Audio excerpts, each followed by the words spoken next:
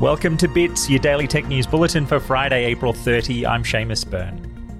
The New South Wales government is proposing personal injury insurance options for gig economy delivery services as part of a consultation by the State Insurance Regulatory Authority.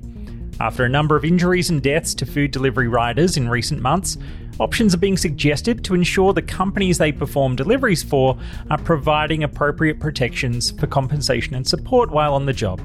Submissions are open to provide feedback on the options put forward until May 28.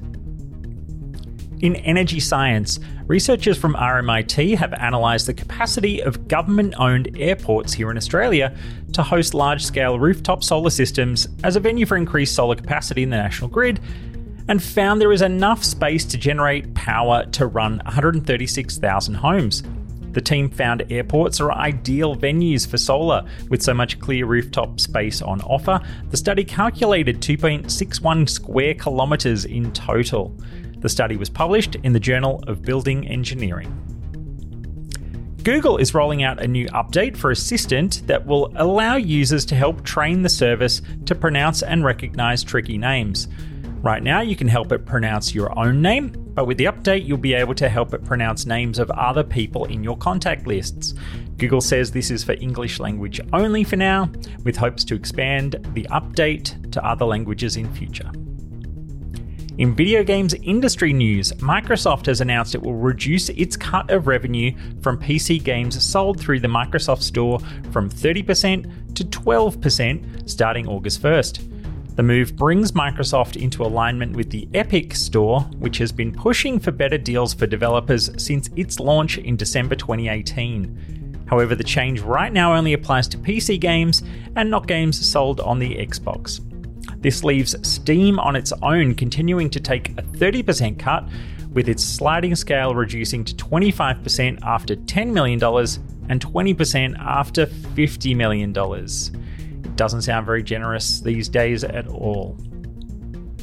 In meme culture, the disaster girl herself has earned US $500,000 this week. Zoe Roth is now 21, but is most famous as a 4-year-old girl who looks far too pleased about a fire raging across the street. She decided to NFT the original image taken by her father and earned 180 Ether, or roughly $495,000 in today's conversion, and also retains the right to 10% of future sales.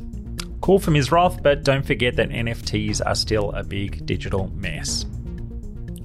In Dungeons & Dragons news, Jeff Goldblum, yes, Jeff Goldblum, has been announced as a cast member for the next season of the Dark Dice actual play podcast. He's said to be playing an evil elven sorcerer named Balmer who is searching for his daughter's missing locket. The next season of the Dark Dice podcast kicks off on May 12, and I have a feeling it will be their biggest season yet. And finally, if you're looking to watch some esports this weekend, there's plenty to see.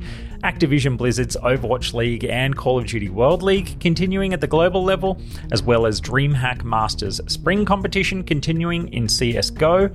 Plus, every weekend at the local level, there is Couch Warriors FGC to watch, and you can also register now for Battle Arena Melbourne BAM 12, which will be taking place May 29 to 31. That's your Bits Bulletin. I'm Seamus Byrne from Byteside. Thanks for joining me.